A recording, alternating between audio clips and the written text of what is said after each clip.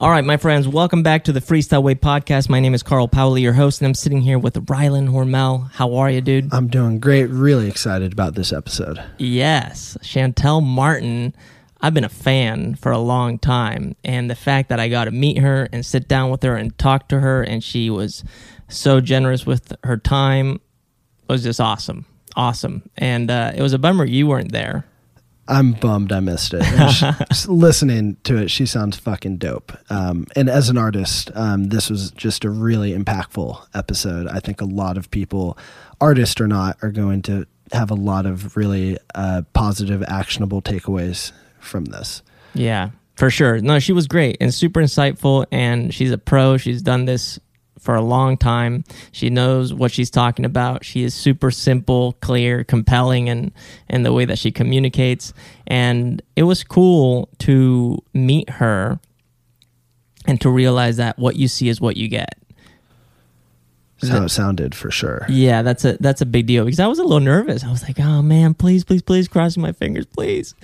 And then she definitely delivered. And you could just tell, like, super chill, super thoughtful, very intentional in the words that she chooses and how she chooses them. I mean, it's her craft, and she really lives it, which is awesome. And she's a very good educator. Yes. That was really powerful for me, just to have all of this new insight of the business side of art, and then also from the way we support artists as individuals. Yeah, that's one of my favorite parts of the whole podcast is just this conversation around how do we pursue creativity in a way that is realistic and practical, and at the same time allows us to straddle between this practical reality that we live in and this world of fiction or imagination. It's really cool, and she's able to really deliver on that through her work. So if you don't follow Chantel Martin, you should definitely go check her out on Instagram, and you should definitely listen to this conversation that we're going to present to you right now. So without further ado, here's Chantel Martin on the Freestyle Way podcast.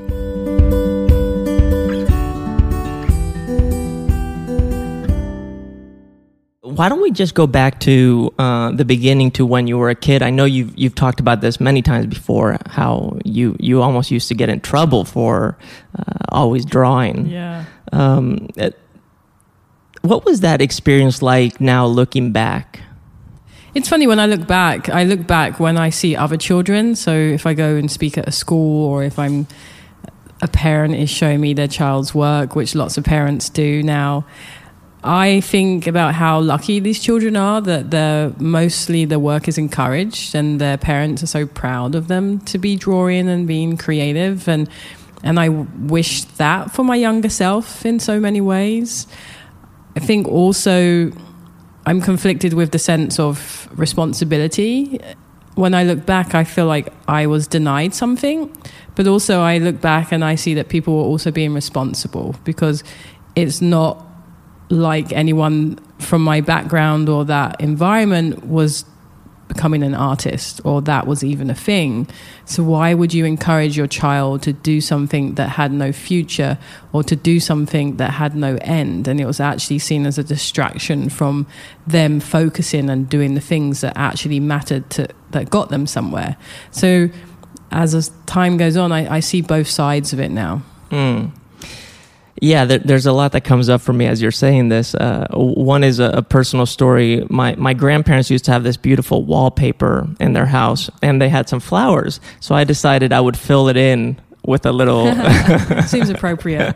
I don't remember my grandparents getting mad or anything, but you know what they did? They put a little mini frame around that drawing that I did. So I guess they were supportive, which was a little bit different than what you experienced. Was it like that? You would see a table, maybe this table right here, Does this make you feel compelled to draw we're on looking it? at a very nice white table, and everything is a canvas in my mind. So everything eventually I want to draw on or have drawn on at some point. In school or at home, it was a bit more compulsive. Something I always had a pen in my hand or always wanted to draw, and that ended up manifesting in the back of my school books or on my walls at home. And those are the things I would get in trouble for, because it's defacing, it's not encouraged, it's misbehaving, and it's seen as a negative, or it was seen as a negative, and so I ended up hiding it, and I would draw under my bed or behind the curtain, or I'd draw in the back of my school books, but I made sure I was being discreet about it. Mm-hmm. Do you remember when you had that moment where you realized, okay, in some ways I'm getting in trouble for what I love to do? Do you remember making that shift mentally and emotionally to saying, no, this is what I do, and I'm going to do it? That makes the assumption that you know what it is, and I never knew what it is or it was. Growing up, I wasn't exposed to artists or galleries or museums. So imagine you're a child, you don't know what an artist is, you don't know what museums are, you don't know what galleries are. You see people not finish school that are older than you, and then they get a job working locally, doing, moving or the trash or, in the supermarket. That's what it is. Being an artist was never an option. So it wasn't ever I was drawing and knew that could become something one day, because the artists that we did see in school were, old, dead white guys who were the artists, and that was normal at the time. If you're an artist, you're one of these old, dead white guys, because that's what art is and was to me as a child. So it's very hard to imagine things at a point when you can't see it. Now it's probably easier to imagine because we have the thing called the internet and social media, and you can see things and art that aren't necessarily in your reach. Mm-hmm. I really appreciate you acknowledging that you didn't know what it was, or maybe you're even still discovering what it is. I still don't know what it is.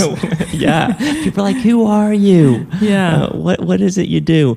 Do you remember when you started being acknowledged as an artist? So it took a very long time. So I grew up in London, Southeast London. I eventually went to art school.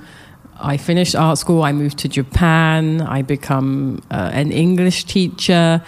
Then I become a VJ, a visual jockey at night, doing visuals to DJs and dancers and musicians. Which I didn't even know that term existed until you said it. There you go. So I was a VJ doing that in Japanese clubs and avant-garde spaces.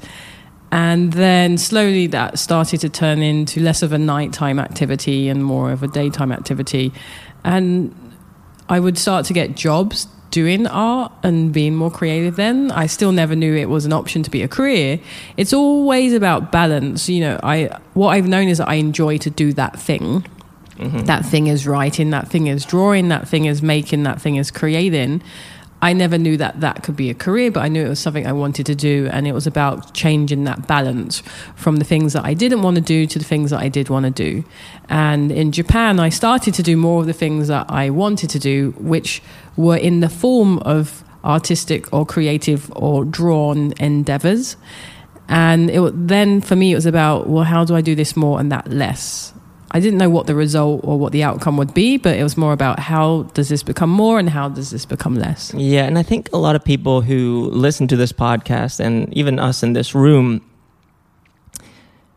I mean, when you went to art school, did you know that one day you were going to get paid so to be an artist? I went to Central St. Martin's. It's a very fancy art school in London, big reputation, doesn't teach you anything, a lot of nepotism, all of those things that maybe some of us are unaware of. But I really wanted to study fine art, but I knew fine art in a way was for rich kids, and nothing against rich kids. But, you have more advantages than others out there, and we have to acknowledge that. So what I did is I studied graphic design, and with graphic design I knew that it was still in the sphere of being creative, but I could perhaps rely on a job at the end of it. It seemed more practical. Yeah, practicality is such a problem. especially for artists. But the way that you operate is also very functional. Like VJing, for example, it enhanced the experience that people had at the club, and it required technology to do that, I imagine. VJing was interesting because I loved dancing. I still do. And in Japan, I'm teaching English in the daytime. I'm making okay money, but not enough to be going out clubbing every night, which Right, is what you want to do when you're in your 20s. And so going out clubbing, I thought, well, you know, we're dropping things here, but there's my phone. But going out clubbing, I thought about, well, how do I do this and not have to pay for this, because I can't afford to do this, but I love being here and dancing and meeting people and enjoying life in this way.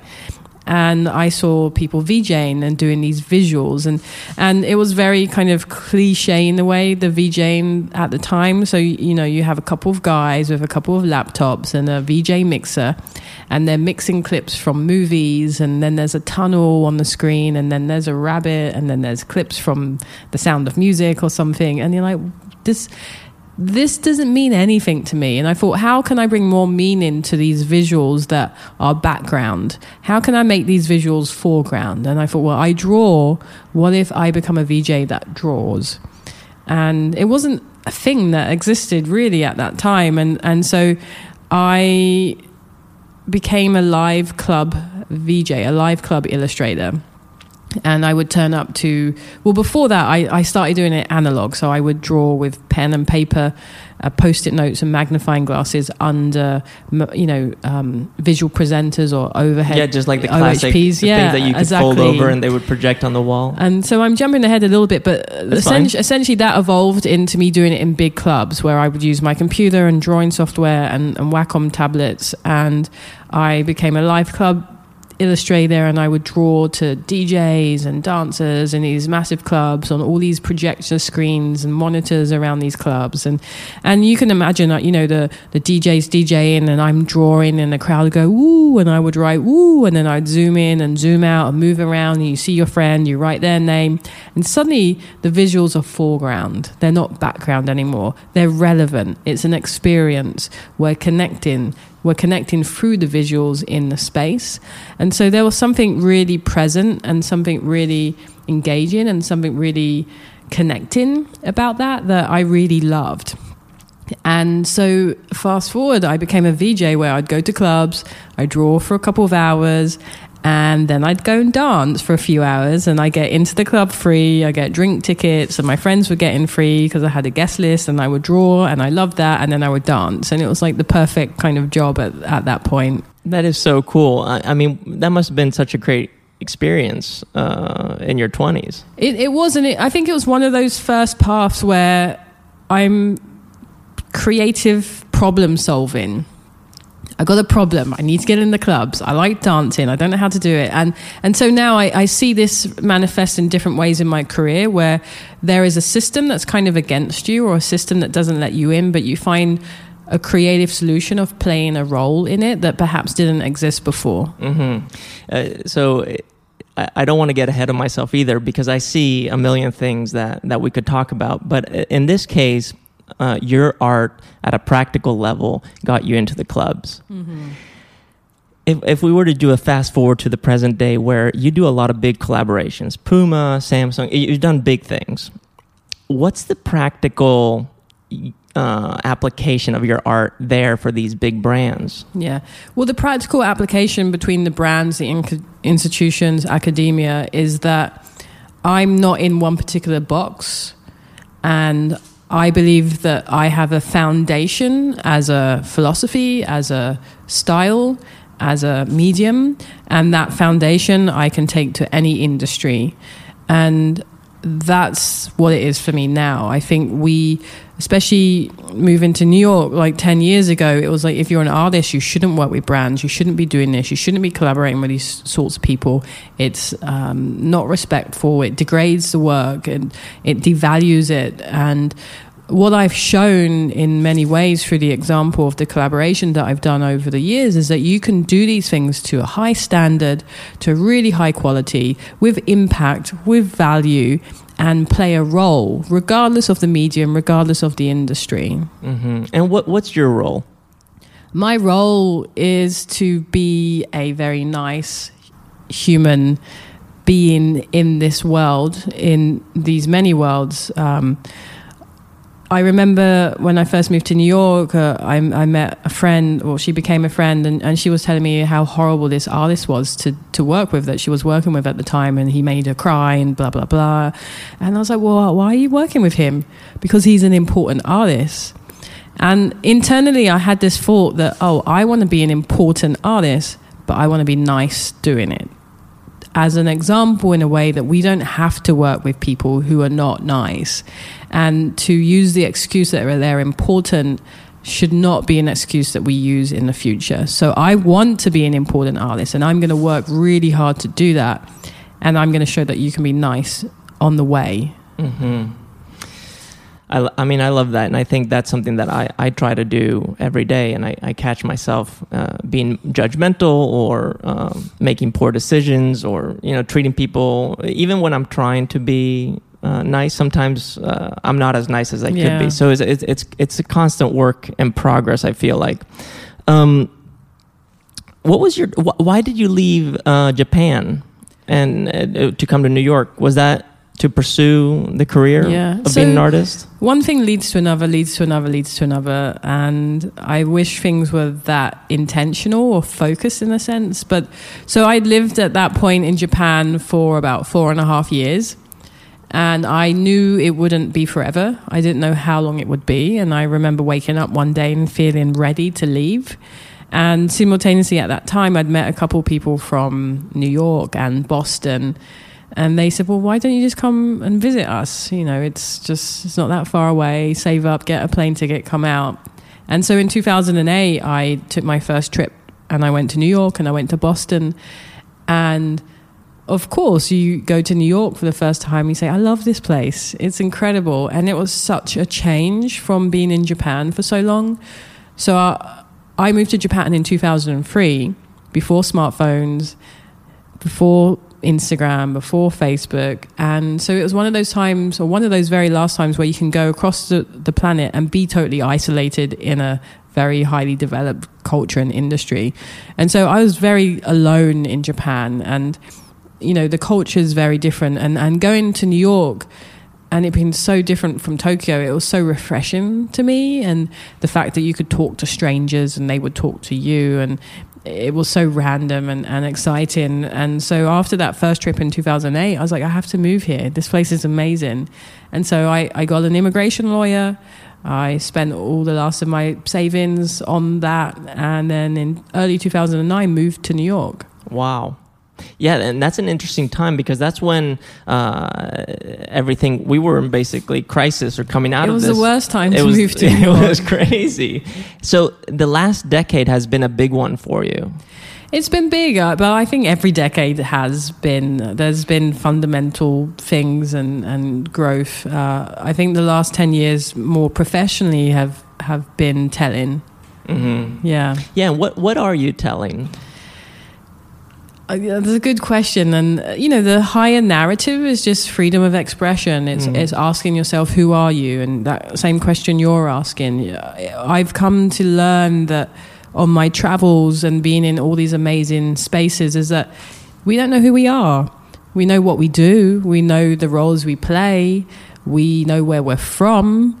But we don't essentially have the words to articulate who we are at the core as human beings. And I feel that that's where we are misguided in many ways. Our focus is misguided.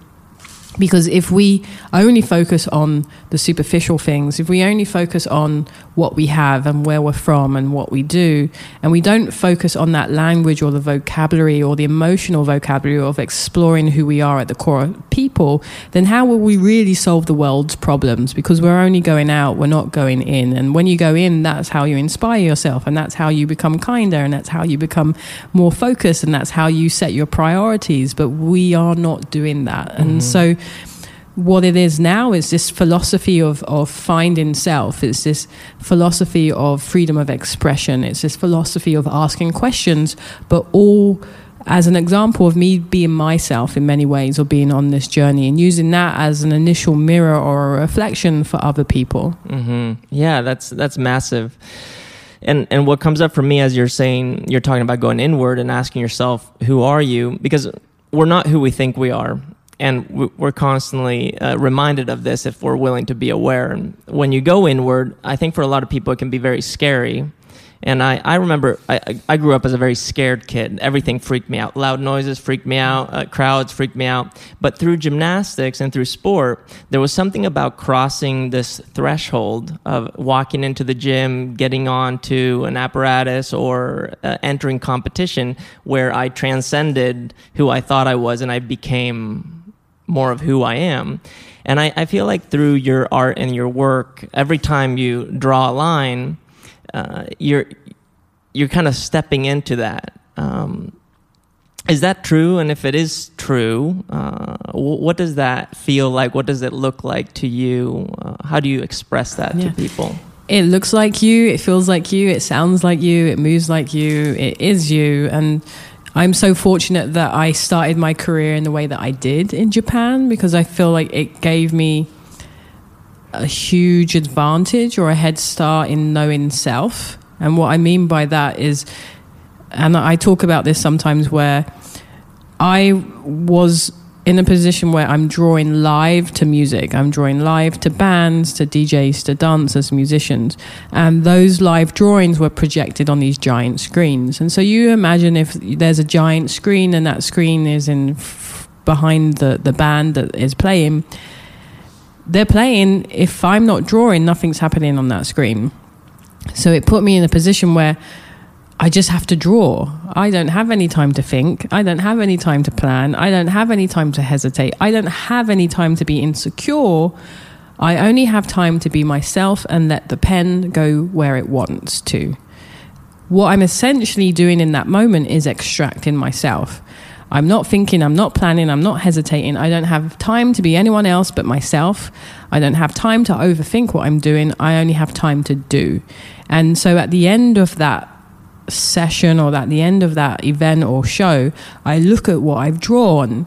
And then now you imagine that you repeat that, and you repeat that, and you repeat that, and you repeat that, and you repeat that. You start to see you. You start to see the recurring themes, the recurring shapes, the recurring patterns, the recurring words, the recurring types of line. And that's your style, that's your fingerprint, that's your identity. And it takes artists such a long time to find their self, because we're always looking out in the world. We're trying to be inspired by other people. Even at art school, they tell you to go look at other artists. They don't tell you to go in and extract, because it's already there. And so that's how I got to find myself and see myself and know myself, through hours and hours and hours and hours and hours and hours and hours of just drawing in clubs and not thinking about it.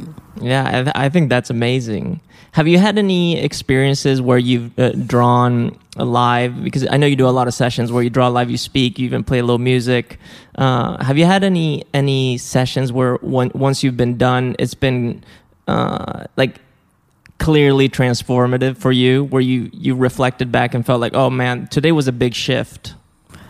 Yes and no. Imagine it's all just one massive tale versus these events. It's all one body of work, and it's all one story.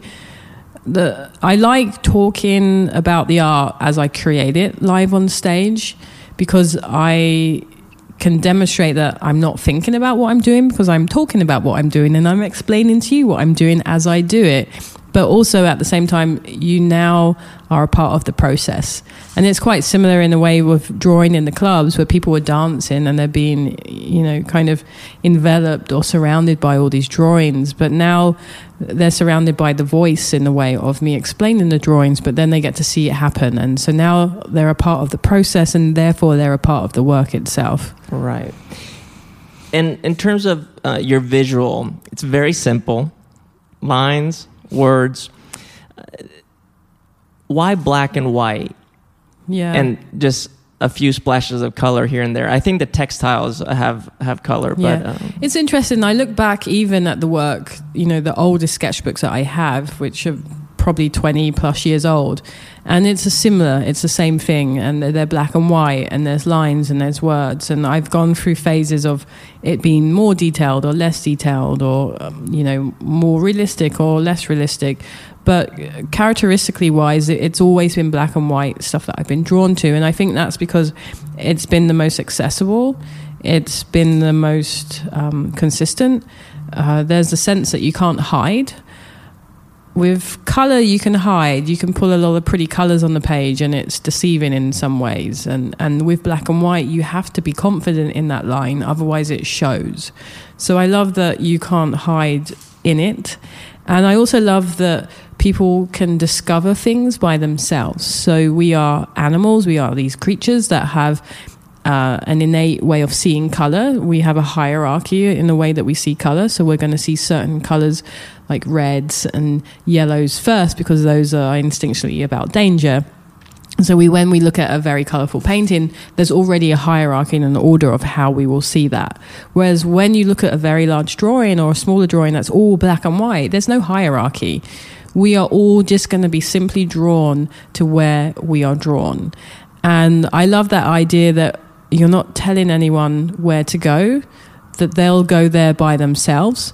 And then they also have the opportunity to rediscover, because there isn't that hierarchy. It's just only them on their own terms with the work. Yeah, that's beautiful. And I really like that you're not trying to tell people where to go. You're maybe just presenting something that allows them to choose their own adventure. And it seems like black and white is very timeless. It's timeless, and it's calming as well. So you imagine there's a whole room that is black and white drawing, and there's some people that do black and white and it's very intense and kind of condensed, and that can feel quite intense in a way.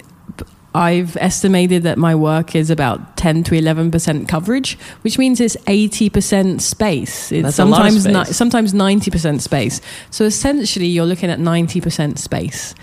And there's something relaxing about that. There's something calming about that. Yeah, very much so. I can definitely see that. It's interesting. Kind of shifting gears. When you're talking, what I get this like sense of freedom. Like, wow, you're out there. You're doing your thing. You do it how you want to do it, when you want to do it. On the other side, are there moments where you feel pressure? There's not pressure. There's limitations. There's barriers, there's paths that aren't perhaps for you, and then that's when it comes back to just being creative and not being scared. If you're scared, you can't create new things or new systems, and you can't go against the fold. And so my career has always been about doing what people tell me I can't do and doing what I want to do, but doing what I love to do. And somehow that has able to filter out into a space where then I'm either hired to do that or shown to do that or honored to do that in many different ways. But it's just sometimes there's hurdles which are institutional, they're social, they're financial. And so, the goal is freedom. It's freedom to do and create, and in any way, in any shape, in any form that you want to. Mm-hmm. Yeah, I think that's awesome. So have you arrived at a stage in your career now where you're kind of fully the boss, like you're in control? Is that what's happening? I think I've always been the boss, but in control of what? I'm in control of my studio and I'm in control of my art, but in control of what? Mm-hmm. Yeah. I ask you this because a lot of people think that if we find control, everything's going to be okay. If we find the right ladder to climb, everything's going to be okay. If I associate with the right brands or the right people, everything's going to be okay. I'm going to be in control, and the future is bright. But there's so much unknown. And I guess in your representation of how you see the world through your art, that space is the unknown. And it seems like you're very comfortable with that. I've learned that I'm very comfortable with being scared, and I'm very comfortable with not knowing, and I'm very comfortable with being challenged. And that's how I've in many ways been able to do the projects that I'm doing. And it's never you do these things and then it's great, you've done it, here's an award and we'll pat you on the back and life's over. You always have to continue to struggle and continue to challenge yourself and continue to push yourself and continue to progress. So of course these, on the outside, these projects or these endeavors get bigger and bolder and perhaps more impactful because you're on that path. It wouldn't make sense to walk backwards in a way. Right. And are there projects that you're more excited about than others? Yeah, it's I like the scary projects where it's something I've not done before. If I've done it before, then sometimes I feel like, what's the point? Because you have to ask yourself when you're doing a new project, like, what is the point? Is it having an impact? Does it morally and ethically align with what I'm doing? Is it something I've never done before? Is it a new demographic? And if it ticks those boxes and it makes you feel like you're being challenged, then great, like you're in the right place. But if it's like going to work for a 9 to 5 and doing the same thing over and over and over again, which is fine if that's what you do, but sometimes as artists that's not what we do, and that's why we are doing the absurd careers that we have chosen. And talking about careers, so you make money as an artist, so I would like to talk a little bit about money. You probably get commissioned to do a lot of stuff. How do you choose what to do? Well, so first, money and art is a big topic, and it's something I've come to learn a lot about. And there are a lot of artists that don't like to talk about money because that's how they've been taught or trained, or the system has led them to believe. And I'm not saying that there's anything wrong with that, but I feel like in any business, you have to know all the aspects of the work that you're creating or the career that you're involved in. And so it seems strange that you make art, which is then sold for money, but you don't want anything to do with money. Or you make art, and then if you work commercially with a brand, then you think that devalues your work, even though the brand will pay you 100%. Whereas if you give your work to a gallery, which is okay, they'll sell it and give you 50%, but that's better. It's all commerce, and I love to just call these things out for what they are. And I think it's our responsibility as artists to educate ourselves in all aspects of the business. I'm not saying that you have to be a lawyer. I'm not saying you have to be a CPA, but you should be aware and familiar with your taxes and with your legal obligations and with the contracts that you sign and the consignments that you sign. It's very naive in a sense of, and especially when I hear people say, oh, well, artists shouldn't have anything to do with money because it takes away from their creativity. And that's fine if you come from a very privileged background and you have people watching your back and you have your own family lawyers and your own family CPAs doing your taxes. If not, then you do need to know everything about your business and the aspects of it. And money is a huge role in that. And so I feel like there are so many opportunities as artists to make money in different areas and different aspects. And the way that you do that, or the way that you say yes or no to that, is very simple. If it feels like a yes, you say yes. If it feels like a no, you say no. And if you're saying yes, then make sure you've educated yourself in all the points that you're agreeing to. Yeah, I hear you 100%. And I think I had a little bit of trouble with this when I started getting into, book deals and stuff like this. You start becoming a little overwhelmed, and you think you have to say yes right away when you're dealing with a big company or a brand, or there's a lot of zeros behind in that check or whatever. People can get immediately a little nervous and paralyzed. But I think you're totally right. There's a difference between selling out and actually providing a value or a service or doing something that is going to move people in a positive way, and to be open to receive something in return. I think that's really valuable. I mean, when you were VJing in Japan, you got to get in for free. Yeah. Do you remember when you started getting paid for being an artist? Or what that progression looked like? Yeah, I guess, in Japan, I would get paid for VJing, and then there was some smaller projects that I did there. I did a couple of CD covers at the time, which, that was a big thing.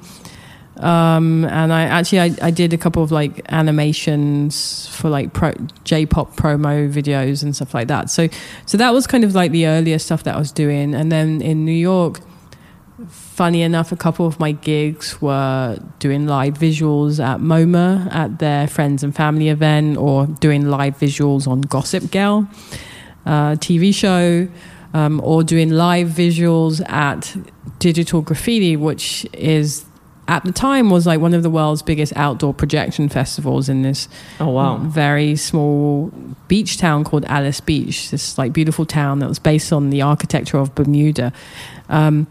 And so a lot of the earlier work being paid as an artist was actually the live visuals, because I was coming over from Japan. The artwork, actually, I have only very recently started to sell original art pieces or artworks. I've done it here and there in the past, but not a lot, because when I moved from Japan, I thought I would then work with galleries since I moved to New York, because that's what you do as an artist. But then I realized galleries didn't want to work with me, because if you haven't sold, then they won't sell you. If you're not in a gallery system, they won't bring you in. And I came from the club scene of Japan. So my earliest, for the first 7 years of perhaps of my career in New York, I made income from lecturing, teaching, collaborations, installations, experiences. And through all of those things, if I created any art, it would just go to my archive. It would go to my storage, or I destroy it. And so now it's only recently now that I don't have to make money through selling art, that I can do it, but do it on my own terms. And so now I do art commissions and private commissions, and I do work with galleries that are willing to be creative and not do this 50-50 thing, which I know galleries have overheads and that they have to pay for many things, but essentially that needle needs to shift a little bit, even just as a gesture to show that the power should be a little bit more on the artist side. Because we talk about, artists selling out, but essentially, why is it okay for curators and gallerists and art advisors and everyone between the artists and the consumer to make money and to make a lot of money off the back of artists? But then if artists make money, then they're selling out, and I think it just comes back to a little bit of re-education. Yes, you're selling out if you do something that's morally and ethically unaligned with who you are as an individual.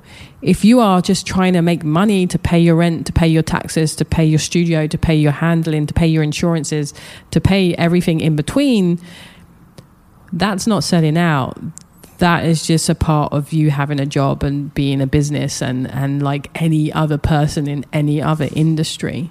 Yeah, it's such a massive topic. So what can we do? I would love to be an artist, but I'm not. Yeah. What can we non-artists do to support the artists and help them have a bigger voice in terms of how they are seen and positioned when it comes to business? I think as, education on both sides. So to come back to us as artists, education on the artist side is just to educate ourselves with all the aspects of our business. So taxes, agreements, what red flags are, your rights, what you're giving away, what you're not giving away. On the consumer side, on the civilian side, it's about just knowing, or just, it's not a transparent industry.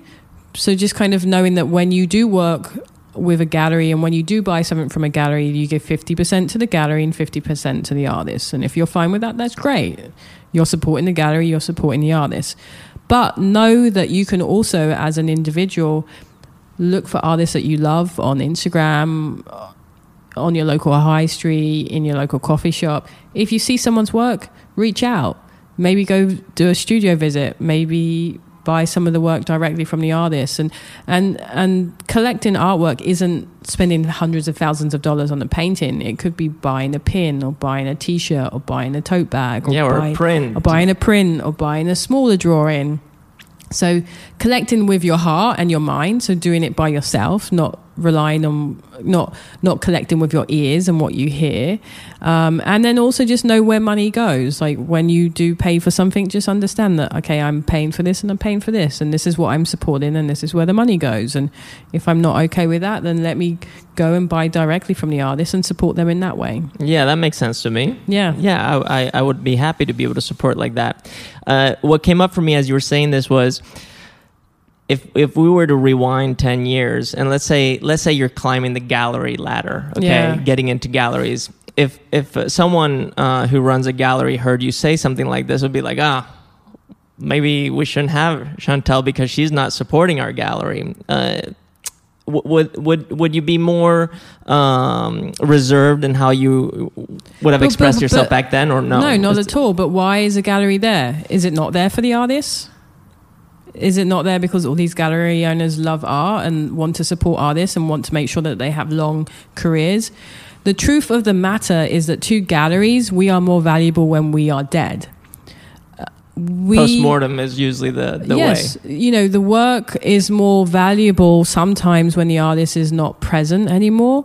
And for the gallery, we are their biggest expense.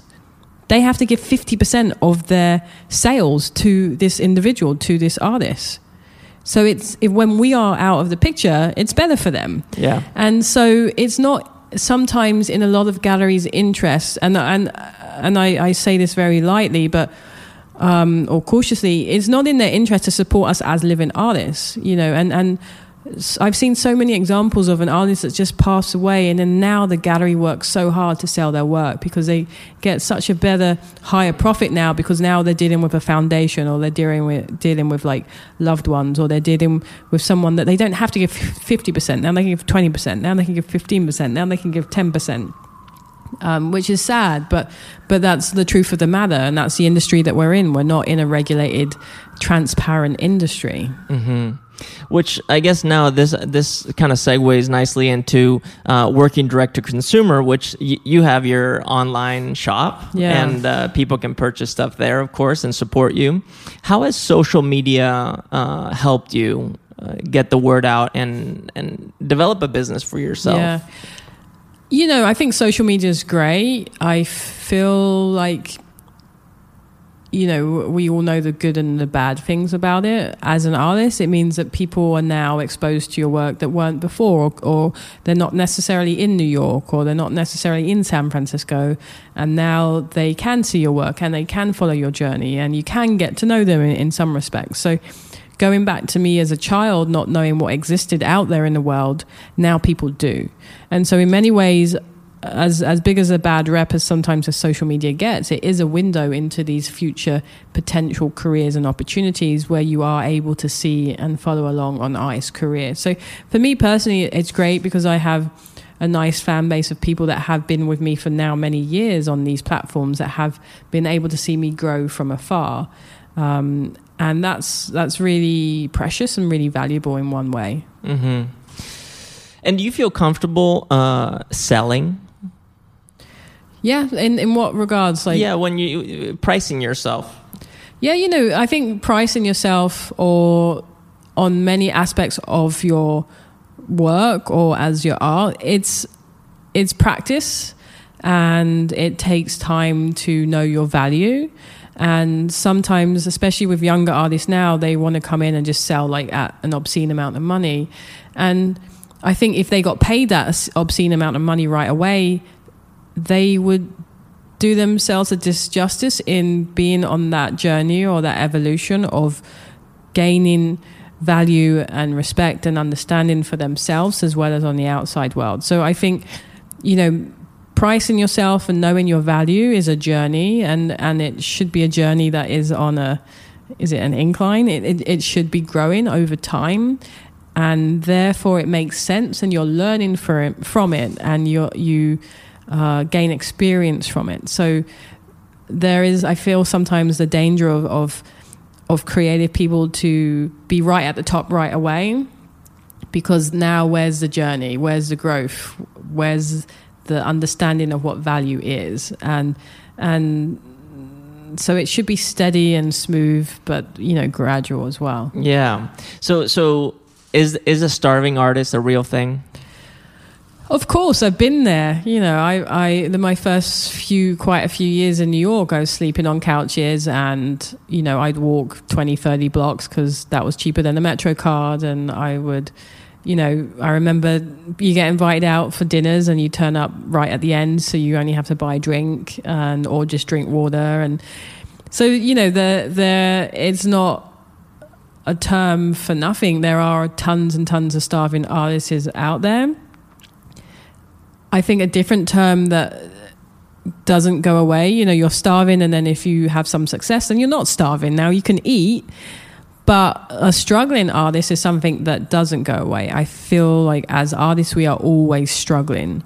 My struggle has changed as artists' struggles change, and my struggle has changed from where do I eat, from where do I sleep, to how do I pay for storage and studio and staff and art handling and insurance, and how do I pay from all these things when now that I'm a successful artist and now everyone wants my work for free for auctions and galas and charities, and no one wants to pay for it because now I'm successful. But what being successful actually means is that my overhead has gone up drastically and my income perhaps has mellowed out a little bit because now no one wants to pay for what I do because I'm successful.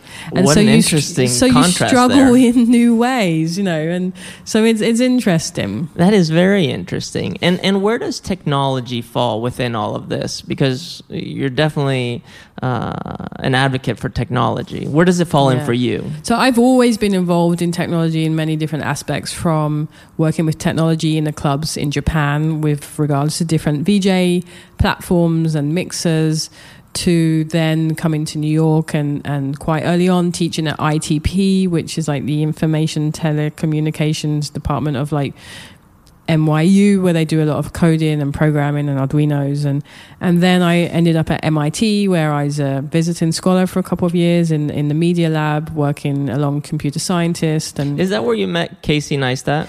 No, I've known Casey for years. I knew him from years before I ended up at MIT, but we ended up in the same lab there. Interesting. And what were you working on there at MIT? So we were in a lab called social computing, which is a lab that builds social systems. So from example, anything that is a system out in the world that affects people socially, from Montessori schools to parks that are along the roadside to maps, things like that. So that was really fun. But, you know, technology plays a different role now, where technology is more about the art inventory system that I use. I use a system called ArtLogic, where I'm able to input the thousands of drawings that I have and log their location and their size and their condition and things like that.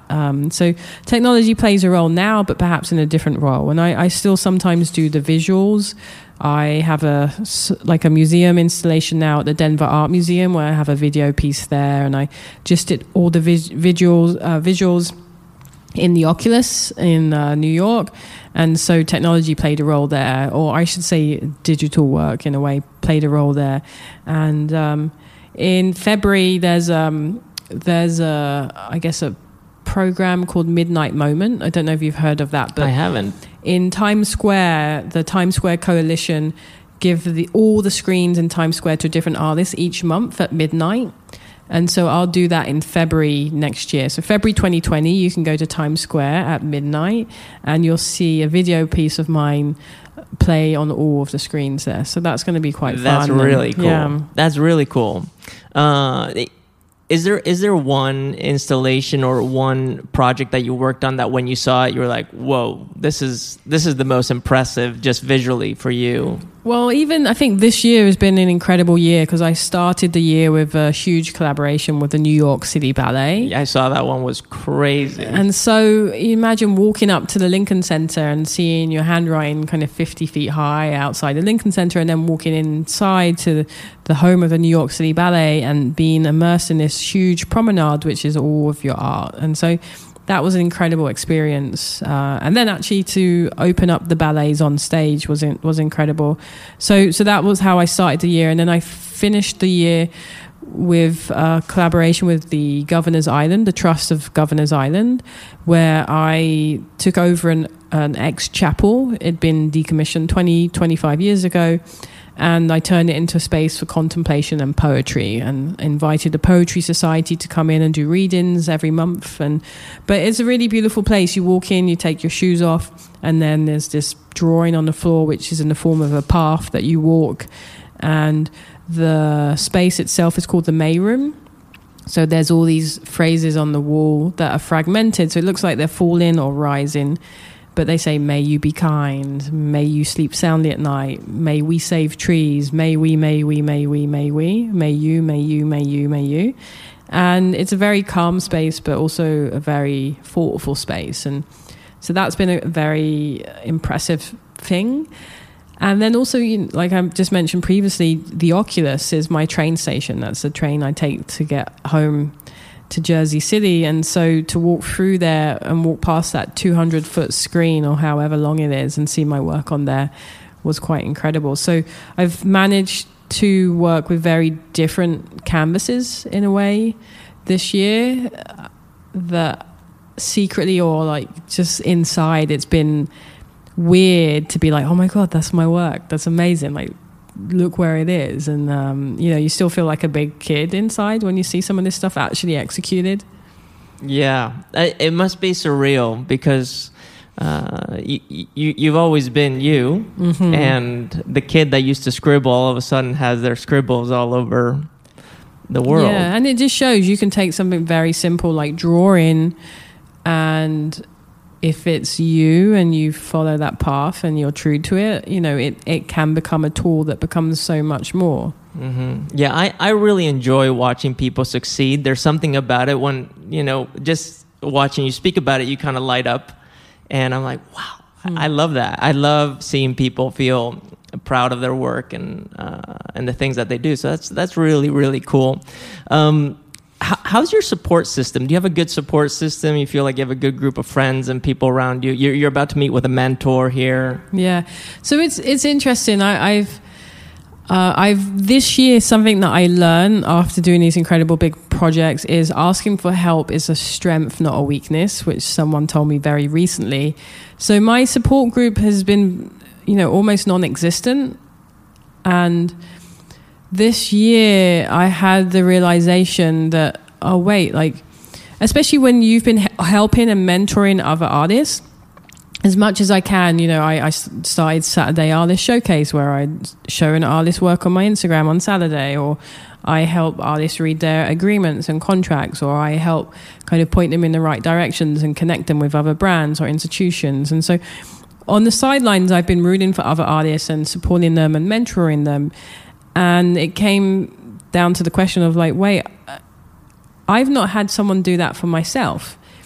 And I've not had someone really do it for myself because I felt like I've had to do it by myself, And it comes back from just that realization as a kid where if no one cares for you, you have to care for yourself. And if no one's dreaming big for you, you have to do it for yourself. And if no one's working hard for you, you have to do it yourself. And you do everything by yourself. And you do feel that if you ask someone for something, it is a weakness and you feel like you're burdening them. And so this year has been a big year for me where I've been learning that it's okay to ask for help and it's a strength to ask for help. And as a part of that, I've actually reached out to a few people and who have offered to help, and I followed up. And so in a way now I have a couple of monthly mentors, and there's something new I'm trying out where we meet in person or we speak on the phone, and I have these people now that can ask me questions. And I think that's the most important thing, is to have people ask you questions, because those questions are what helps you guides you, it drives you, it pushes you. And so now it's my chance or my time to ask for help and see that as a strength and ask for the aid of mentors. And then in the future, when someone asks me who are my mentors, I will have a very clear list. Yeah. That's awesome. Yeah, I think asking for help is a difficult thing. So it's kind of nice to have been... It's difficult. It depends where you're from and how you're raised. You know, some people feel like everyone deserves them everything and they're okay with asking for everything and anything. And a lot of us, or some of us, feel like we deserve nothing and that we have to work so hard for everything, and then when we get it we shouldn't deserve it, you know? Yeah, for me, I mean, I've also been kind of on this same path of learning to ask for help, which is very difficult. And I grew up where I had everything was accessible, so I almost felt guilty to ask anymore. You've done enough, I don't want to burden anyone, I'm just going to go out and do this on my own. But sometimes you get to points in your life where you have to ask for help, and it's very difficult. Especially because you probably the same as me. You go out there and you're happy to help everyone else, just not yourself in that way. Yeah, I've definitely fallen trap for not helping myself, which is it becomes a problem. Well, I'm glad you're at that point, and it seems like you're kind of entering this new stage of your life and your career. It comes down to what your goals are and what the future looks like. Yeah, what are your goals? There's a good question. You know, if you asked me a few years ago, my goals would be everything I'm doing now. You killed it. You're done. But then now it's like, well, how do you dream or think bigger? And you get very used to thinking with limitations, and you get very used to thinking with barriers. And so it's hard to think without limitations. And that's where someone like myself needs help, because you're used to thinking with these limitations and that takes you so far, but then you need someone to kind of give you that leg up that's like, well, this is what the world looks like when you don't have any barriers and any limitations, and you can dream sky's the limit or space is the limit.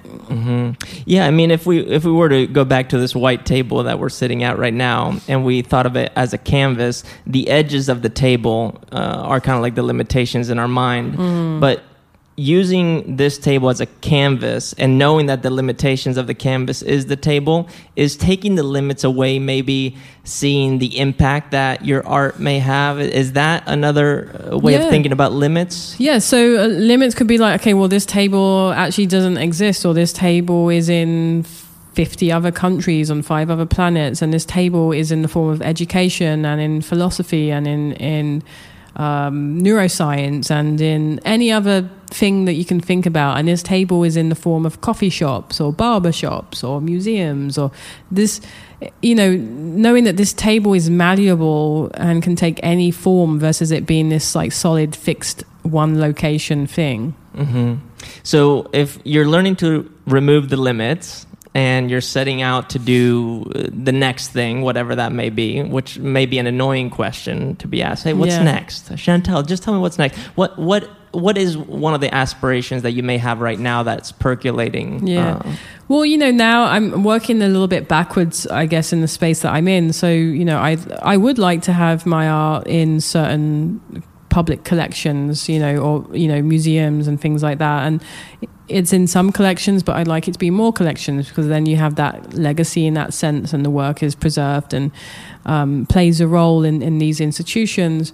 But moving forward, you know, perhaps I'd like to make my own ballet, or perhaps I like to have my own coffee shops, or perhaps I like to start my own kind of educational component, or, you know, and on a smaller scale, like a fashion line, or pop up in some TV cameos, or, you know, have my own stationery or kind of product line. And you know, so it just depends on kind of what sphere or scale it's at. But that's cool. At the end of the day, just bigger, better, bolder, more impact with quality to a super high standard. And I'm with you on that. And I believe that our body of work is like the vehicle through which we get to deliver the message. And what is your message beyond asking yourself who you are or who we are? Yeah, and that's the journey as an artist. You know, it is discovering what that essential message is, and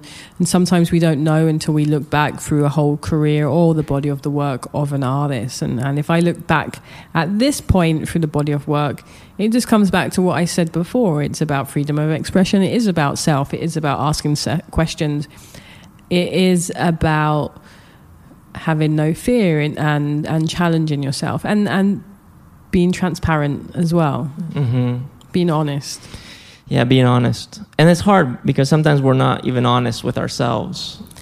I love drawing with an audience because that's what keeps me honest in so many levels. if I'm drawing and you're watching me, it comes back to that idea of how I started my career in Japan.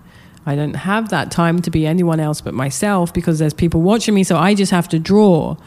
And that keeps me honest.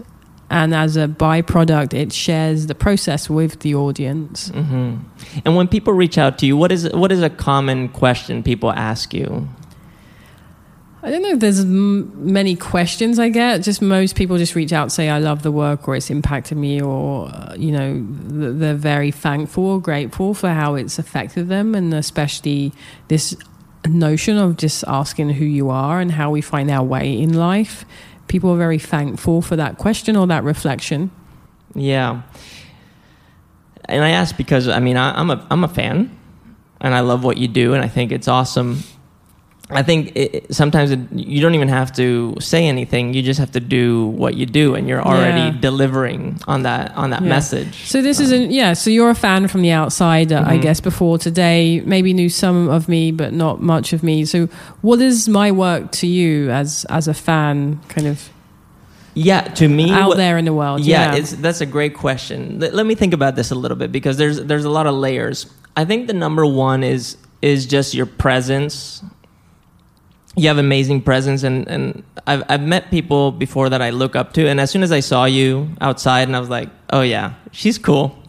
I like who she is and what she embodies already. But your art is really almost like this. It's like a signature that when you see it, it's compelling because it looks aesthetically appealing. So you gravitate towards it. But it's like what you said, you choose your own adventure. And one of my favorite pieces that you put out is the work that you did on the floor. I guess it was concrete, and you did it with spray paint. Oh, yeah. I just thought it was fascinating to watch you move. And I think when one is in motion, which your art, like I'm looking at your hoodie right now, it's in motion. You're in this constant state of adaptation. And knowing that this too shall pass, whether it's good or bad, for me, it's comforting, and it allows me to kind of satisfy that yearning that I have for, I don't know what it is, but for it. And that's really what you represent to me. And I think when I've seen you coupled with technology or clothing or textiles, it's almost like this sneaky way of incorporating the question that is so scary for so many people of who are we here, and why should we even care?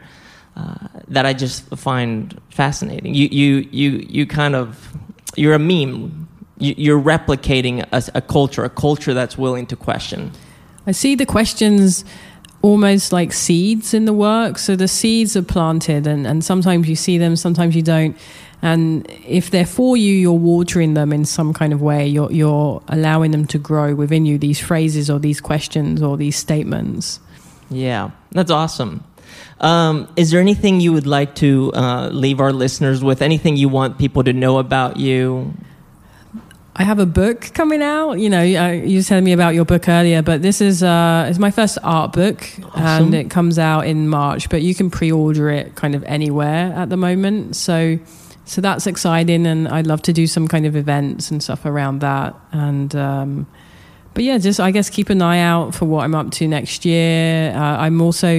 Next year I'm going to start my Saturday artist showcase again. So if you know any good artists, hardworking artists that you think should have more visibility, like just DM me that, and I'd love to, maybe share their work next year as well. But yeah, just keep being yourselves, finding your way in life, and working hard, and support artists that you love and care about. Awesome. Thank you so much for sharing. I really appreciate you being here. Thank you. All right, my friends, welcome back. How about that? Chantel Martin. What do you think, Rye? Man, so many little things.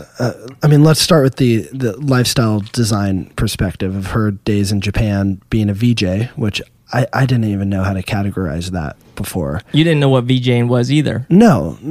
I've seen it. Now, it all these things clicked in my head when she said that, but what was your takeaway on how she created that lifestyle component for herself? Yeah, for me, that's the epitome of taking what you're passionate about, what you want your profession to look like, and then having a vocation, which is a contribution to, in her way as a VJ, was to allow for the music, the dance, the environment to be experienced in a completely different way, and almost in a heightened way.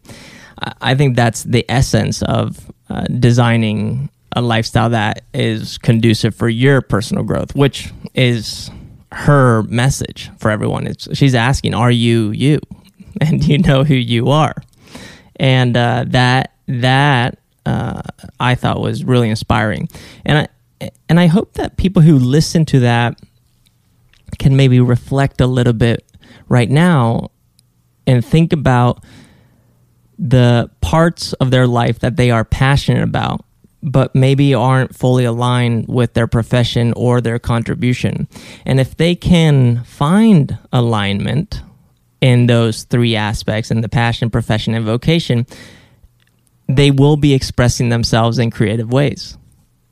And I think that's so cool. And the fact that she did that from the beginning is just kind of a showcase that it's possible. And still is, right? So the other piece that was big for me was just her growth process. She mentioned she's brought on mentors in her life. And so, again, curious on what your reaction was to hearing about how she's kind of staying humble with her success and, keeping herself in the shoes of, obviously she's a great teacher. Yeah, for sure. We heard it there, but she's also a student equally. Mm-hmm. I think we all go through stages, and I usually relate it to three different stages. You're in the child stage, you're in the teenage stage, or you're in the adulthood stage. If you're a child, you need to be handheld. When it came to her craft, her drawing, she was maybe, shown that you can draw on paper or on like she likes to draw on anything, but that was probably at a very young age. Eventually she, in her artistic expression, even at the age of 3, 4, 5, 6, she was in the teenage phase where she would rebel and just kind of draw wherever she could. She wouldn't be in class, she would be drawing, and she would get in, as she was saying, into trouble. And you can relate to that. It's like, oh, wow, you went through the teenage phase within your craft at a very early age. And then in Japan, you became a professional and started getting paid. So you became an adult at a relatively young age in regards to your craft. So I find that to be very interesting. And to see her now as an adult, not just in her craft, but in her life, and seeking out that support from other adults is just this iterative process that I think any creative or anyone who's trying to develop themselves or trying to challenge what they believe to be true is. She's doing it. So in terms of lifestyle design, that's she's the epitome of it. And like I said in a video the other day that I think you listened to, life is the game. She has her game, she's playing it. Style is the way. It's how are you playing your game, and design is how you're constructing, strategizing, practicing, creating different formats around playing the game. And she does this through her work. And if you just go to her Instagram, which you can find at Chantel_Martin, Chantel is with 2 L's. You will see that she has a very clear signature, but that signature, expressed in various forms, develops this very diverse, colorful, even though she uses black and white, it's colorful in the substance that just kind of showcases the maturity of her understanding of her creative process and that ongoing growth. It's cool. Yeah, and willing to do her own thing and step outside of the box. I mean, what you were just saying there reminded me, I'm looking at my coffee mug right now, and I have a sticker from my friend Ian Parator, who's also a really amazing collage artist, and it says "Break Fake Rules."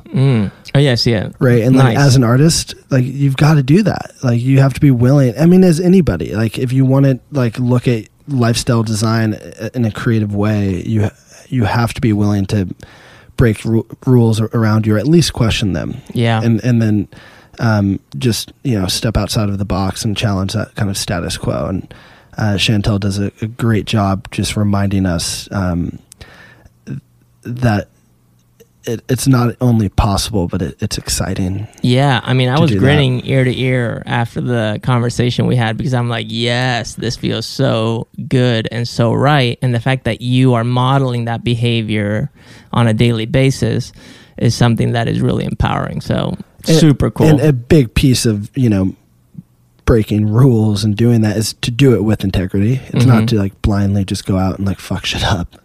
Right. Like she talks a lot about her purpose as an artist and the message she's trying to convey to people. And you really feel the sense of integrity she has with her messaging. And that is built over time through practice and reflection and developing your kind of your code of ethics. Right. And ultimately, like when I hear that, I want to get behind it and I want to support it.